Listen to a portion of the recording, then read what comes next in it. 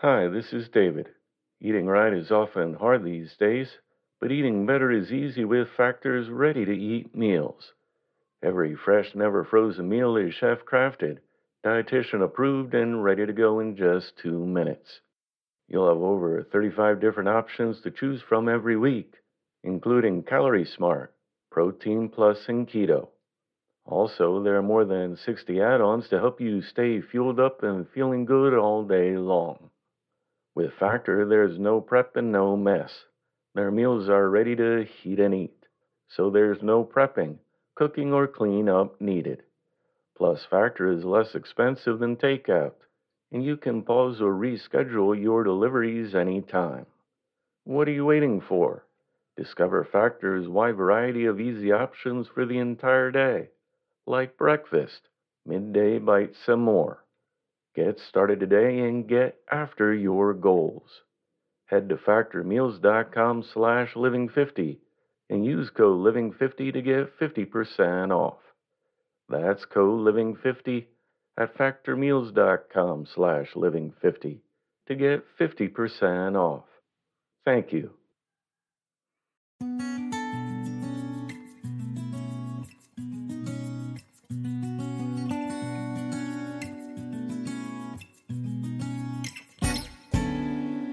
Welcome to the Inspirational Living Podcast. Today's reading was edited and adapted from the book entitled Work by Hugh Black, published in 1903.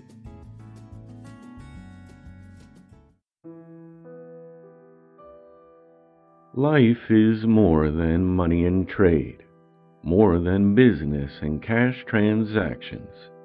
If there were not more than this in our lives, nobler thoughts and larger endeavors, society could not have existed for so long. No individual can be wholly paid in money for their work, if it be true work. We cannot buy love, nor pay for it, and without love in all its grades and forms, our social life, and even our business life, are failures. Faithful dealing between people cannot be bought and sold. Such work is a spiritual thing, as well as material, and money has no currency in such trafficking. We need an ideal to save our lives from deadly dullness. We need the light of the ideal to inspire us and to ennoble our activities.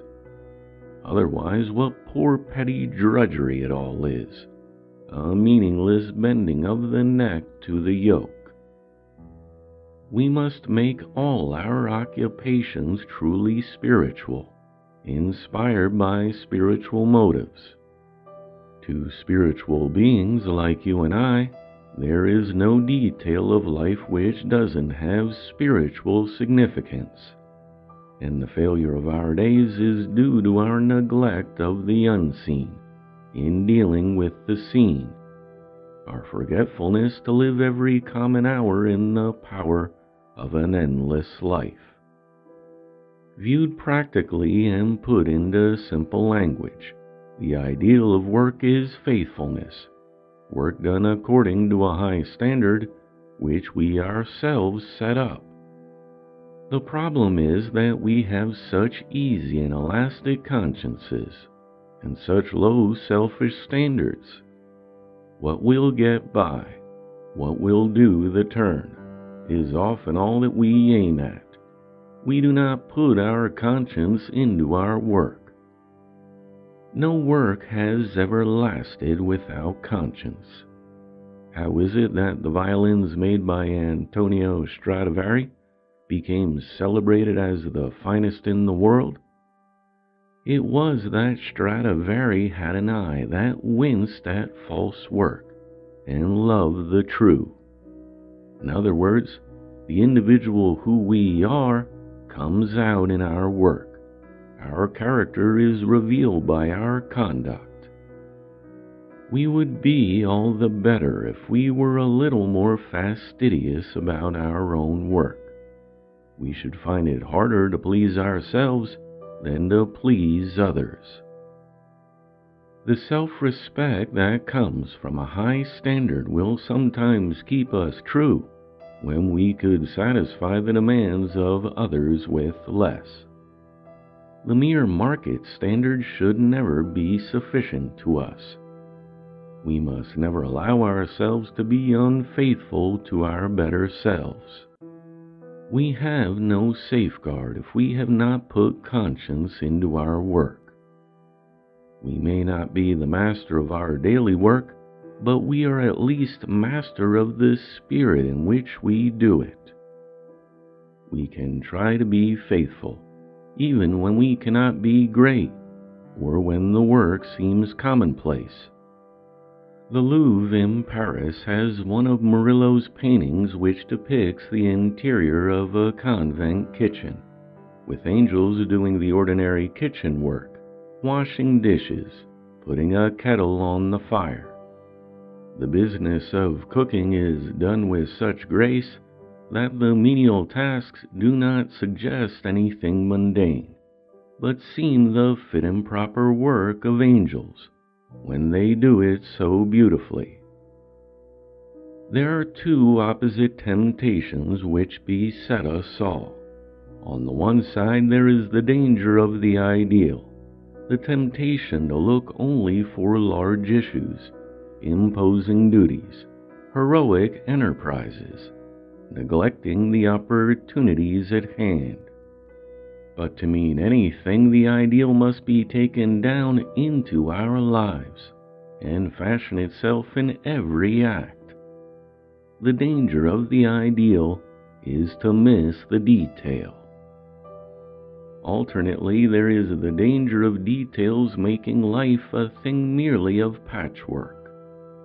However laboriously stitched together, it is only patchwork at the end. There are people to whom nothing is great, who have a low-souled contentment with the small. We can attend punctiliously to duty and be faithful in detail, but never once have our hearts been fired by the inspiration of a large love. The danger of detail is to miss the ideal.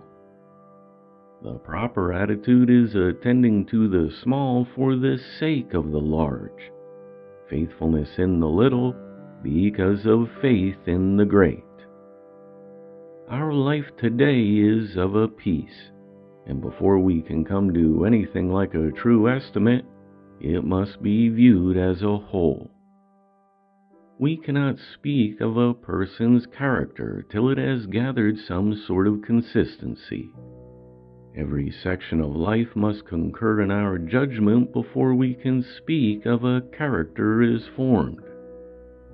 All life has spiritual significance.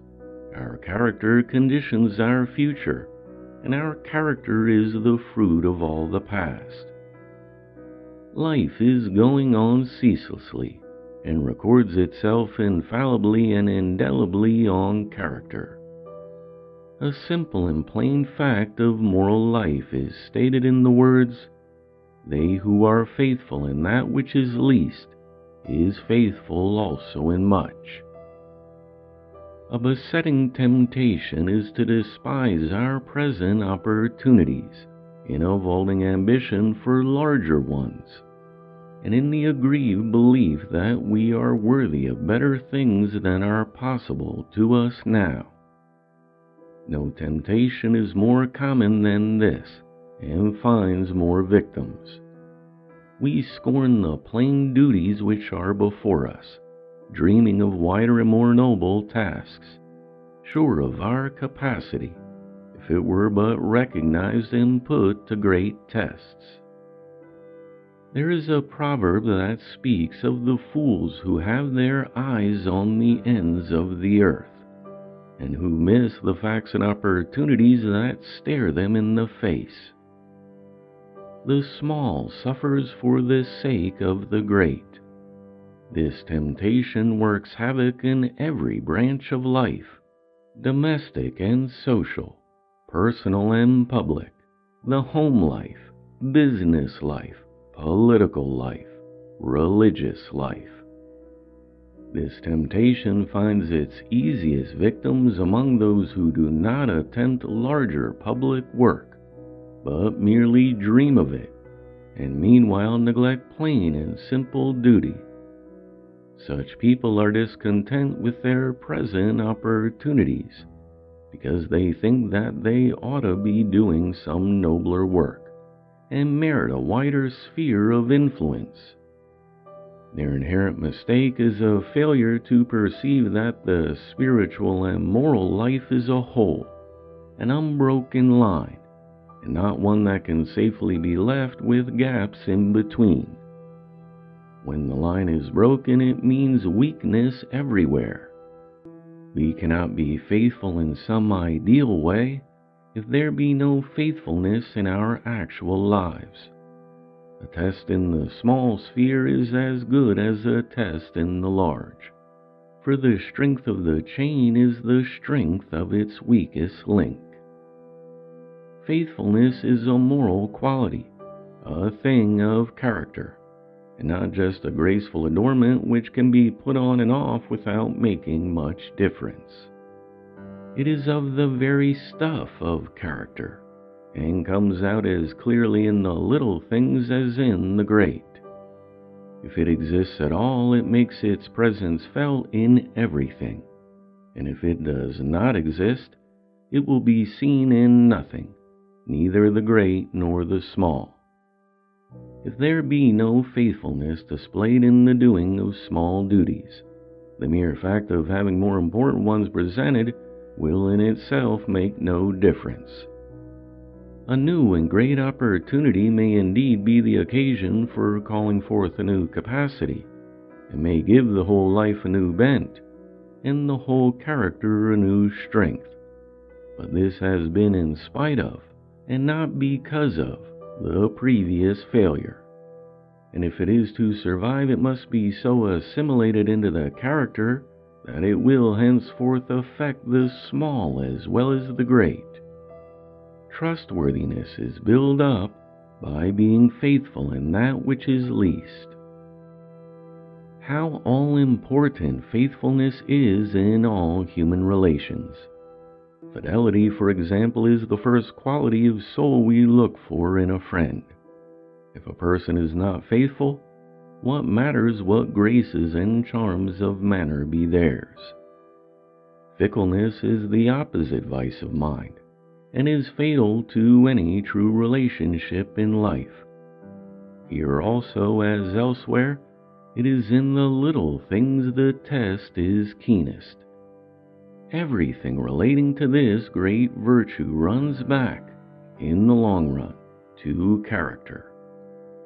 Faithfulness in the least things pertaining to art or work, attention to detail, has always been the mark of the highest character. All great people have had it. For one thing, it is the way to success, not in the vulgar sense of the word success, but in the true sense of gaining complete mastery of a particular work. Attention to every item, patient care in every detail, if they are combined with a large grasp of things as a whole, bring triumphant success in every kind of work. We must surely see the fallacy of refusing to be faithful in small things, because we feel that faithfulness in large things is alone worthy of us. We ask for heroic duties, but the duties that lie at hand are heroic. The so-called heroic occasions are, after all, often easier, and therefore less heroic, than the commonplace trials that daily test the stuff of which we are made. Life, after all, is largely a matter of detail. It is filled up to all of us with its routine of small duties and usual tasks, and trivial acts. An hour is made up of moments. A day is made up of hours. Life is made up of days. The number of our days is the extent of our life, and the character of our days is the character of our life. With such a view of human life as this, we can see that it is not for us to pick and choose among the details of living, and not for us to think that we can label all the things we are called on to do as either great or small. We never know what are the great things and what are the small. We never know what will be big with consequence to ourselves or to the world. To fail in the small, to prove ourselves unfaithful there, is as serious as to fail in the great. In fact, it is more disastrous. For the person who has failed in the great may come down humbly to try again in the small, and qualify once more for better things, while the fail in the small is like depriving ourselves of the last chance. The small is the stepping stone to the great. It is part of the natural order. Unflinching fidelity in a lower estate is the discipline for larger duties in a larger life. In the day of small things, constancy and faithfulness will carry us to noble ends.